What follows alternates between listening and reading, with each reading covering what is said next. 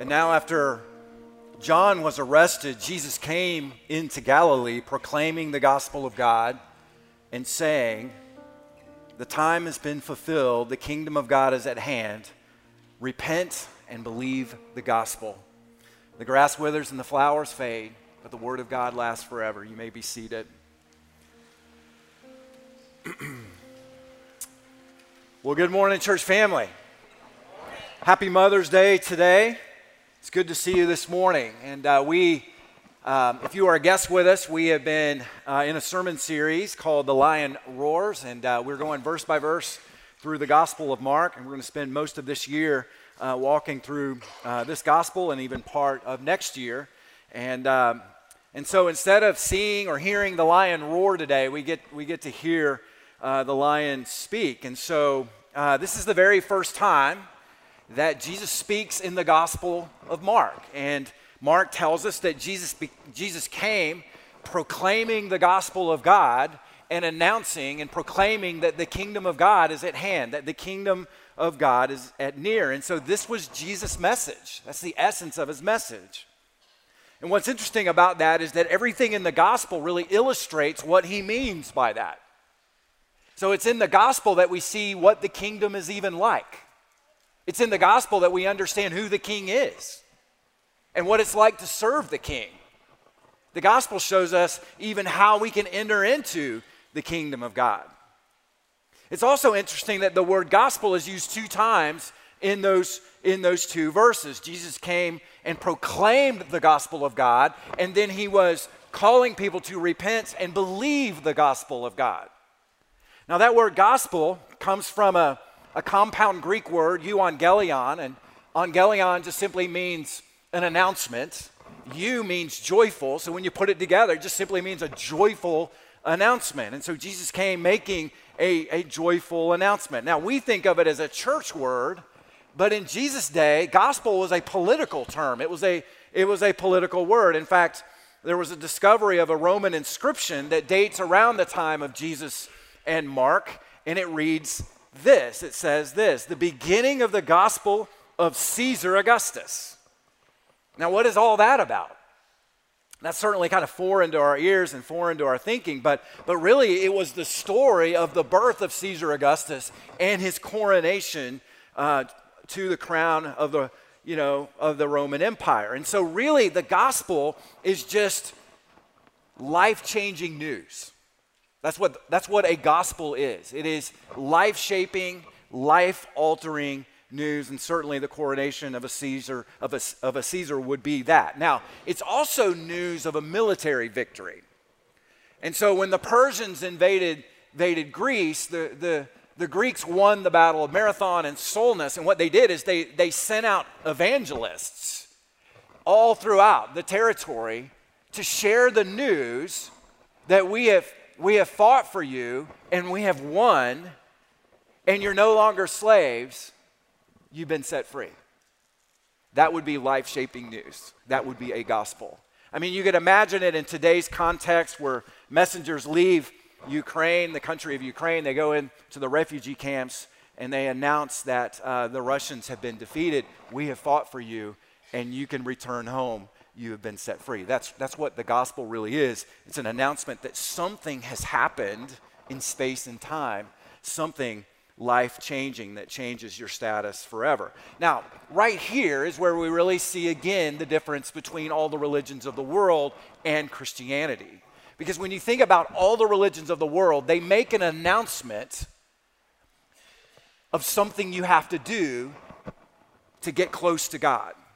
They make an announcement that you need to do these things or you need to do those things in order to have favor with God or to have access with God. And so it's just this announcement of things you need to be doing. And it's not a very joyful announcement because who wants an ever-expanding to-do list? But that's exactly the message of all the religions of the world. These are the things that you need to do. It's kind of like when you walked in your class in elementary school and the teacher had all the assignments written on the whiteboard in front of you. And how did you feel at that moment? You felt overwhelmed looking at all the things that you have to do.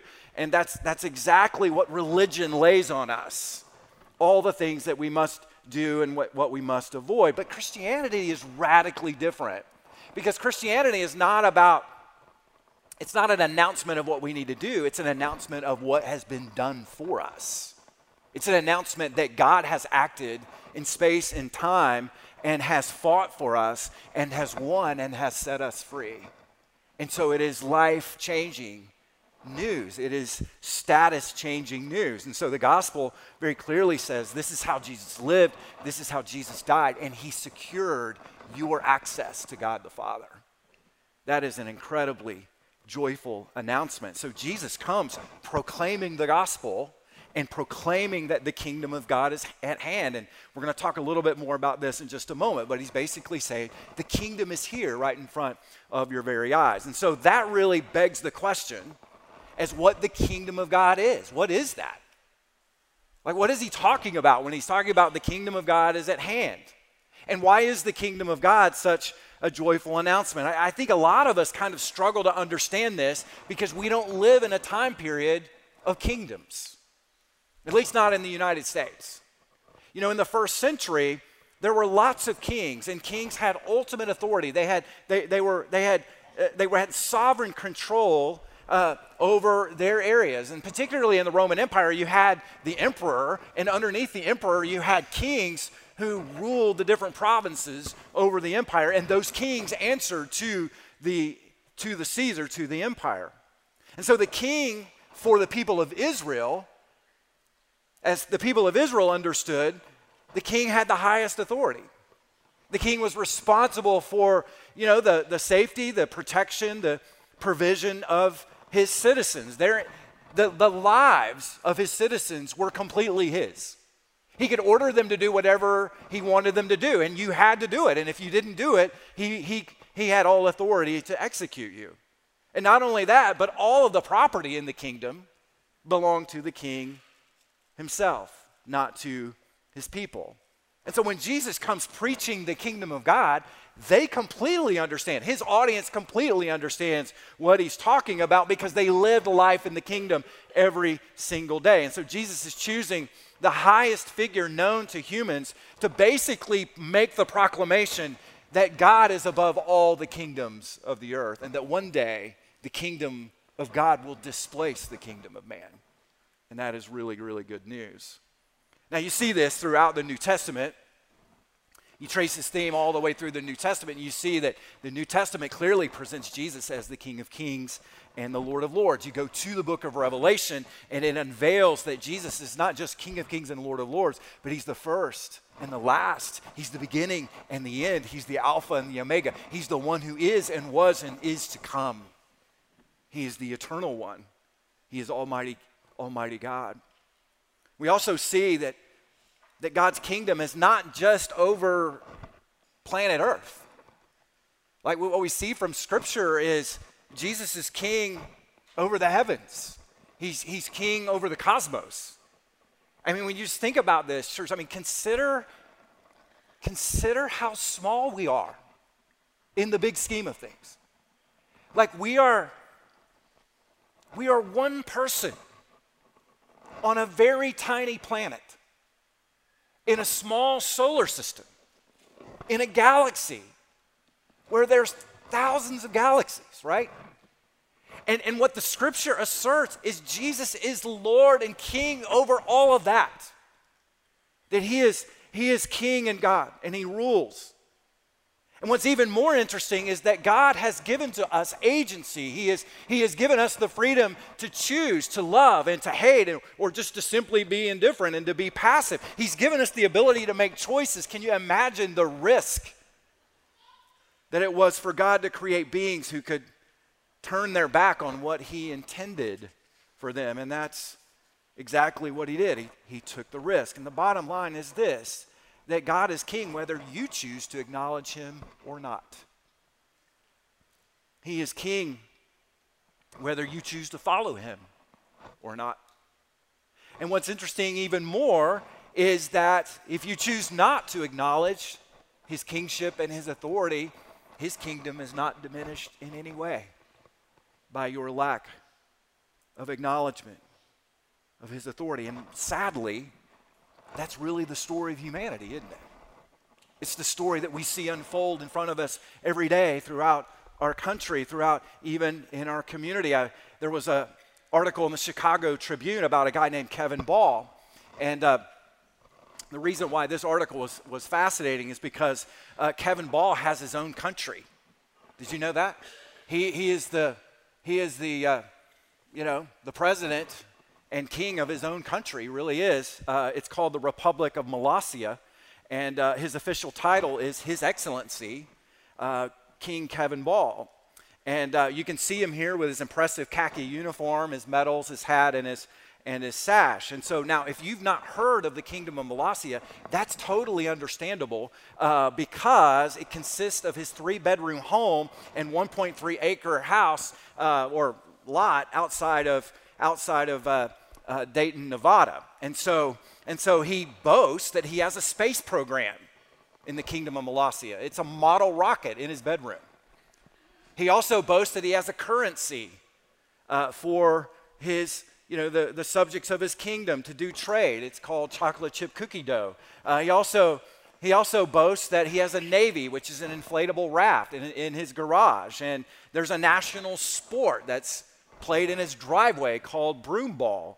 And, I could go on and on with these things according to this article, but the newspaper goes on to say that Ball is a 45-year-old father of 2, and he's a micro-nationalist. And so he's one of a wacky band of do-it-yourself nation builders who raise their flags over their front yards and declare their property to be, as Ball puts it, the kingdom of me. The kingdom of me. Now, I think some of this is obviously a joke, but it hits a little too close to home when you think about it from a cultural perspective today, because this is exactly what the human race has done since the beginning of time. You can trace it all the way back to Genesis 3. What have we done? We've rejected the kingly rule of God, and we've tried to establish the kingdom of me. And you see it in the story of Adam and Eve, and it's been replicated millions and billions of times even since then. Now, how did the king respond to our rebellion? Did he try to force his commands upon us? Did he try to do that? No, he really didn't. He responded by trying to woo us, by trying to draw us to himself with his kindness. And how did he do that? Well, he did that by putting on human skin and walking on this tiny planet with us. And what he said is, I will reveal to them the kingdom of the Father. I will show them the love of the Father. I will show them the reality of the kingdom right in front of us. And that's exactly what Jesus did. He lived 33 years. He ministered specifically for 3 years doing miracles to confirm who he was, to confirm the arrival and the coming of the kingdom. He came preaching and teaching. He came raising the dead and healing the sick. And you know what we did to him? We crowned him with a crown of thorns. We crucified him on a Roman cross. And it's in that we see the depth of our depravity, but also in that we see the height of the love of God for us. The love of God that really just transcends our sinfulness and depravity. So what I want to do this morning is I want to just share with you 3 aspects of the kingdom of God that, that when Jesus talks about the kingdom of God is at hand, I want to share with you how he's using that and what he means by the fact that the kingdom of God is at hand. Because I think there's 3 specific points that Jesus is really trying to convey to us as he's preaching the coming of the kingdom of God. First and foremost, I think what he's talking about here is that the kingdom of God is right now.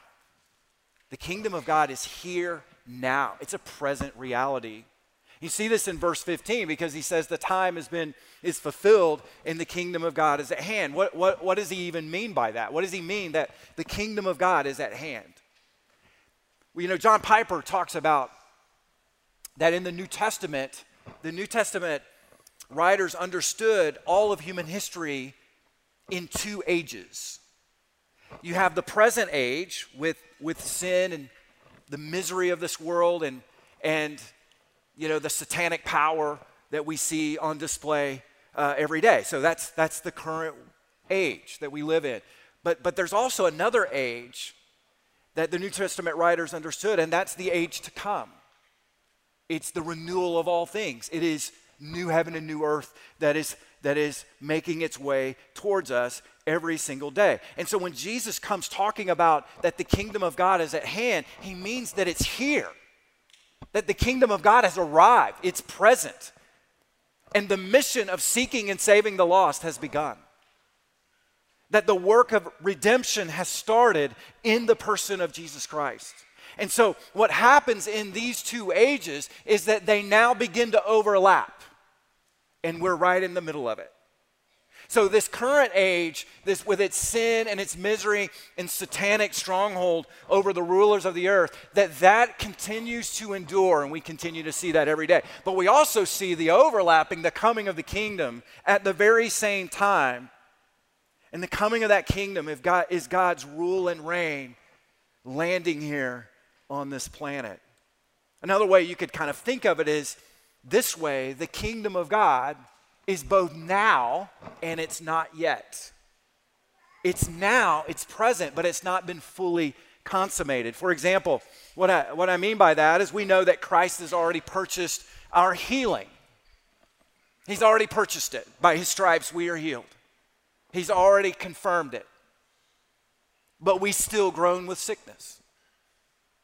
Not only that, but we find that in being born again and experiencing the regenerating work of the Spirit of God in our lives, we pass from death to life, but we still die. Not only that, but think about this. We've already experienced the sanctifying work of the Spirit as a down payment of our inheritance. But every day we still have to fight sin, flesh, and the devil. Every day. Currently, we are citizens in heaven. That's where our allegiance is. But we also have to submit to governing authorities here on earth. And so every blessing that we have in the age to come is already ours. But God wills for us to come into that inheritance patiently. That's what he wills for us. And you see glimpses of this in the New Testament. The Apostle Paul speaking in Acts 14:22, saying that through many tribulations we must enter the kingdom of God. So what he's describing are tribulations that we have to go through, but also entering the kingdom of God. What you have is this overlapping, this really now and not yet. Now, so perhaps the tribulations and trials that we go through are a way of preparing for us the new heaven and new earth. They're a way of getting us ready for it. Now, what are the implications of this? They're massive, absolutely massive. Let me share a couple of them with you as we think about the kingdom of God as a right now reality. I think the first one is that God rules and reigns over our planet right now. And I know it doesn't seem like that. If you watch cable news, it certainly doesn't seem like that. You read the newspaper, it doesn't seem like that. It seems like the furthest thing from the truth, right? But God is sovereign. God rules over this fallen, broken world that we live in. And he does that whether you are aware of it or not, whether you acknowledge it or not. I grew up in South Alabama, and there is an interesting thing in South Alabama. There are these fire ant mounds down there. And so everywhere you go, you see these huge fire ant mounds in fields, in the woods, and that kind of thing. And as a kid, they're fascinating because you step in them, and within 2 seconds, there are hundreds of thousands of fire ants pouring out of the ground, and they are just ticked off, you know what I mean, and heading right for your foot. And so you better get your foot out of the mound pretty quickly, or you're going to be in trouble. And so I would do that pretty regularly as a kid. And so what I would do is I'd be real careful, real smart about it. You know, I would stick my foot in it, and then they're coming out of the ground, and then I would just step back and then just kind of peer over it and just stare at them. And it was fascinating having kind of a bird's eye view of this because it's interesting. These fire ants really never moved more than 1 or 2 feet away from their home base. That's one thing that I observed from them. Another thing that I observed is they were completely unaware that they were surrounded by a huge expanse of field or woods or whatever. And then as I sat there and stared at them, They were unaware that I was looking at them. They were completely unaware of my very presence there. And I think the point of that is this, that God's reign and rule over the earth is a present reality. He rules over this earth whether people acknowledge that or not. And he is there. And he rules and reigns, whether we submit to him or not. God is omnipresent. He is everywhere. There's not a place in this world where he is not. There's not a place in the cosmos where he is not. And when we see is that his kingdom is all around us, and his kingdom is slowly growing all around us every day, even if it's not always perceived by us. We see that everything in creation obeys certain principles that God has set into motion. And we also see from Colossians that God holds all of creation together by the very power of his word in a beautiful precision. And so what Jesus is talking about when he says that the kingdom of God is a near and present reality, he's talking about that we need to recognize his reign over all of the earth. We need to have our eyes open to it, and we need to see it. And I think what that means practically is every morning that we wake up, we need to come back to this truth that Jesus is sovereign over our lives. He's sovereign over this world. He is in control. And I think we get so time-bound. We get so consumed with the things that we have to do and the tasks that we have to complete. We get so this world focused that we really forget that Jesus rules and reigns every day and that we're part of that kingdom. I mean, when you think about it, none of this is going to last. I mean, think about where you live right now. Probably 100 years from now, your house won't even be there anymore. Somebody will have bulldozed it. And in 100 years from now, I'm pretty safe to say none of us are going to be around. And not to totally depress you, but 100 years from now, your family's not even going to remember you. Now, are you feeling really good today? Now that I got you all pumped up and everything? I mean, we live on this tiny planet in the middle of the Milky Way galaxy, which is itself in the middle of thousands and thousands upon galaxy, and we have the tendency to think it's all about us. And it's not. We fall into the delusion that we're in control and we are reigning and that this is the kingdom of me. And it's not. We're just supporting characters in a drama where the main character is Jesus Christ. So that's one implication. I think another implication is when you think about the kingdom of God as a present reality, it just simply means, I wake up in the morning and I recognize that Jesus is ruling and reigning over this. And the implication is this: I can trust him with the trials and tribulations that I'm going through, whatever they might be. That the king cares about me. Like, I'm just so small. I'm a pimple on a flea. That's what I am. And yet the king of the cosmos knows and cares about me. And what that means is I can trust in him to take care of me. 1 Peter says it like this: cast all of your anxieties on him because he cares for you. That's what we need to do with our anxiety, is take it to our king.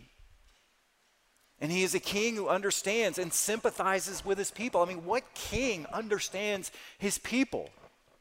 King Jesus does.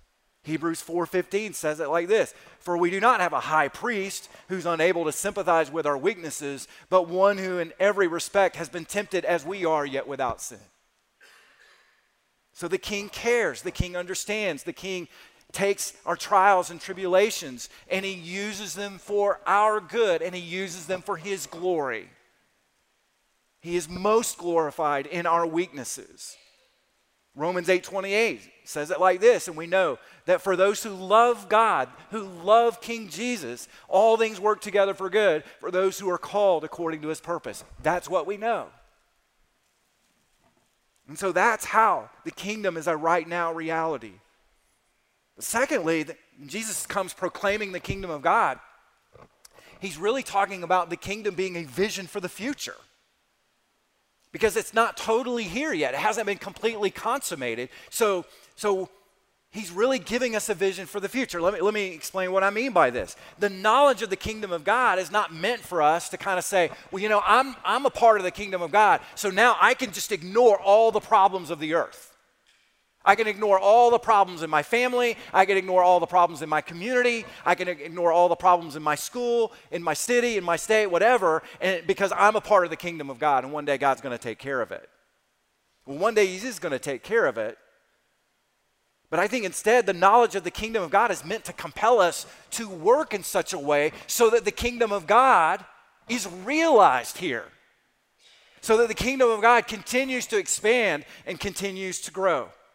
Because we live in a world of rebellion and brokenness, and it's only going to grow exponentially as we see what's happening in society today. Exponential brokenness, exponential pain, exponential need. You can see it coming. So how do we respond to that? Do we just hide in our closet and wait for Jesus to come back? I don't think so. I think there's a couple of things we can do. I think number one, we are to pray. We're commanded to pray. The disciples went to Jesus and they said, Lord, will you teach us how to pray? Because man, when you pray, things happen. And part of his teaching them to pray, he gives them a pattern for prayer. Part of that prayer is, your kingdom come, your will be done on earth as it is in heaven. What he's giving us there is a vision for the future. He's helping us try to picture in our minds what it would be like for King Jesus to actually reign and be recognized completely on this planet. So we need to be praying to that end every day. And I know it seems overwhelming. I know it seems like the odds are just so stacked against us. But man, if God is for us, who can be against us? And so this really is the revealing of what we see God's vision for the future. I mean, can you imagine, church, a world that recognizes God's rule and reign? Can you imagine the world? I mean, what would that be like? It would be, I think it would be amazing. There would be no more sex trafficking in Johnson County, in central Indiana. There'd be no more, drug addictions. There'd be no more poverty here. There'd be clean water in Haiti. There'd be schools for kids in Haiti. They don't have access to clean water or schools. If God's rule and reign was recognized, our political leaders would make decisions based on what brings about human flourishing rather than what lines their wallets. And that would be amazing. And I think for most of us, we can't even imagine that. And I think that's the problem. We need to imagine it. We need to meditate on it. We need to think about it. Because maybe in seeing it in our mind's eye and our heart's eye, we begin to pray for it more fervently and more specifically. I think there's another thing that we can do as a vision for the future, the kingdom becoming reality, is we just start working towards it. We just get busy and we start working to usher in the kingdom of God. Because it's the kingdom of God that we work for. It's the kingdom of God that we're striving for. That's the goal. That's where we're headed. And so God is working throughout the world, and what he does is he shares the work. He shares the task with us. He always accomplishes his work through people. Because in that, he is most glorified. Because if he can work through people, wow, he could do anything, right? Karl Marx said that religion was the opiate of the people. That what he saw of Christians is they were so heavenly minded, they were no earthly good. Now, I'm not sure what he saw there, because my experience is we need to be more heavenly minded, because that's actually what compels us to serve and make a difference in the world. But we'll just go with what he said. But here's the thing. God loves this present world. And he's going to redeem it. He's going to renew it. He's going to restore it and renovate it. And that's what he's doing every single day, even if you're unaware of it. And he invites us into it. So what does this really look like? I think practically you could be a small business owner, just listening to me right now. I think what it would look like is that the way that you lead your business, the way that you do business every day reflects the character of your king. You lead with integrity and honesty. Or maybe you're a high school student or a college student, and what that means is you take your studies seriously for the glory of God, because he gave you a brain, he gave you gifts, abilities, and a talent, and he gave you an opportunity for education. And that brings him great glory, you growing and learning and becoming your best. I think if you're a mom, whether you're a working mom or a stay-at-home mom, you know, that you kind of facilitate your home in such a way that the rule and reign of God is honored and recognized in your home. And you don't have complete control of how hearts respond to that, but you do have control over the environments those hearts are in. And in that way, you're ushering in the kingdom of God. Now, I could go on and on with these. I could give you hundreds of examples of this, but the bottom line is this: there's no secular versus sacred. There's no division between those. Everything's just sacred, because everything belongs to God. Everything is his. And so when we're working for the kingdom of God, we're working in such a way that people recognize that and they see it. So you don't have to be a pastor or a missionary to usher in God's will being done on the earth. It's just wherever you are, you realize you're an ambassador of the king. You represent the king. When people see you, they should be seeing the king in you. You know, one of Jesus' favorite parables is the kingdom of, or not the kingdom, but the parable of the mustard seed, which is a parable of the kingdom. And he talks about it's the smallest of seeds. But you put it in the ground, and Jesus talks about it becomes one of the largest trees in the garden. And it just kind of takes over. And that's what he's saying is happening here. That slowly in the ground, the kingdom of God is a seed in the ground, and it's just slowly coming up. It's slowly expanding. And one day, it's going to take over, and you're going to see it. And so it's God that transforms, but he does the transformation through people. I think of, Ann Madison is a member of Stones here, and she leads a ministry in Mooresville called Peace Restored. And it's an amazing ministry. It's a ministry dedicated to helping women, just find hope and healing through life's most difficult circumstances, whether it's sexual abuse or physical abuse or just dealing with life's losses or grief, depression, anxiety, whatever it is. And what she and her team do, they just minister to women. And what they do is they bring the kingdom of God to those women so that hearts are changed one heart at a time. And that's how the kingdom grows. Just one heart at a time. People understanding that the king is good, that they can trust him, they can rely on him. And that's the ministry of Peace Restored. And that's how she wakes up every single day saying, God, just use me today to bring your kingdom to the earth. See, she has a vision. I just wonder if we all started praying that, we all started thinking that, we started seeing that, what kind of difference we would make wherever God has planted us. Third, I think when Jesus is talking about the kingdom of God is at hand, he's really pointing us to that the kingdom of God is really the climax of human history. Like God has taken us somewhere, church. And it's amazing. It's the climax of human history, the coming of the kingdom of God. What's going to happen eventually is the kingdom of God will transplant, will replace the kingdom of man.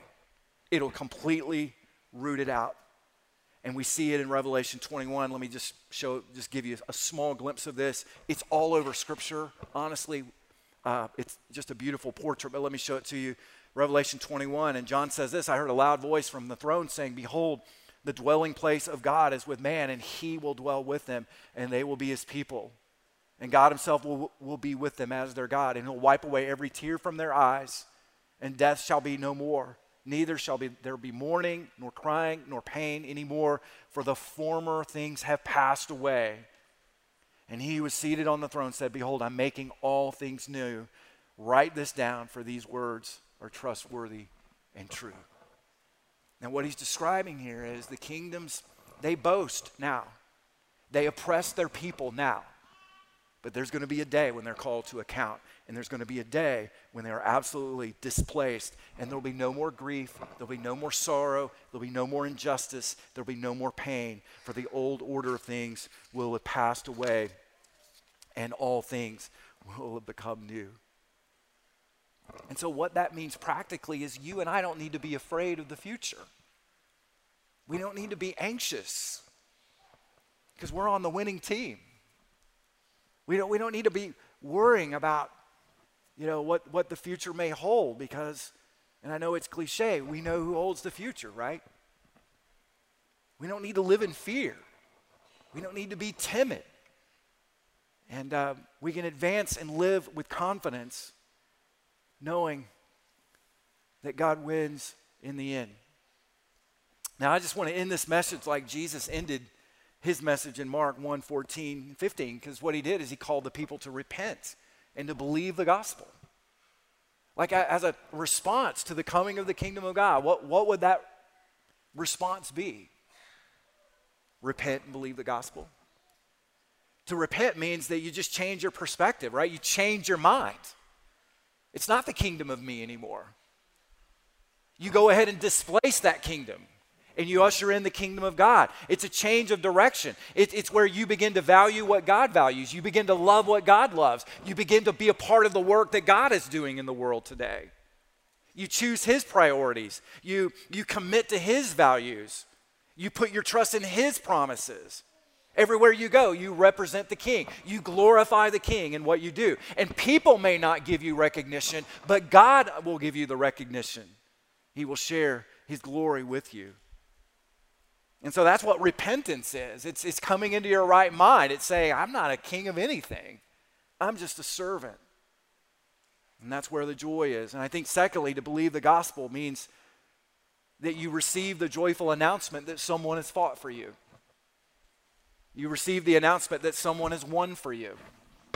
You receive the good news that you're now part of the king. You're part of the kingdom. You're no longer slaves, but you've been set free.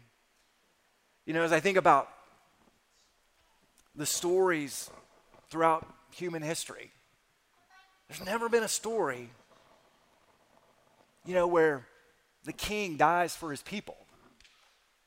It's always the other way around. It's always the people fight to save the king. They fight for the king. And they say, long live the king. Because we have to protect the king at all costs. But Christianity is the announcement that the king laid down his life for his people because he loved his people so much. That's just an amazing story. That in Christianity, the king dies so that his people might live. And that's our motivation, right? That's what compels us. The love of God compels us to live for the kingdom. So I dare you to pray tomorrow morning. God, let me just be used to bring your kingdom to the earth. Let's pray together.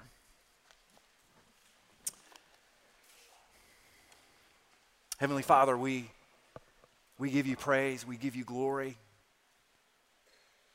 because you are our great King. And we just bow at your feet. Any crowns that we might have, we cast them at your feet.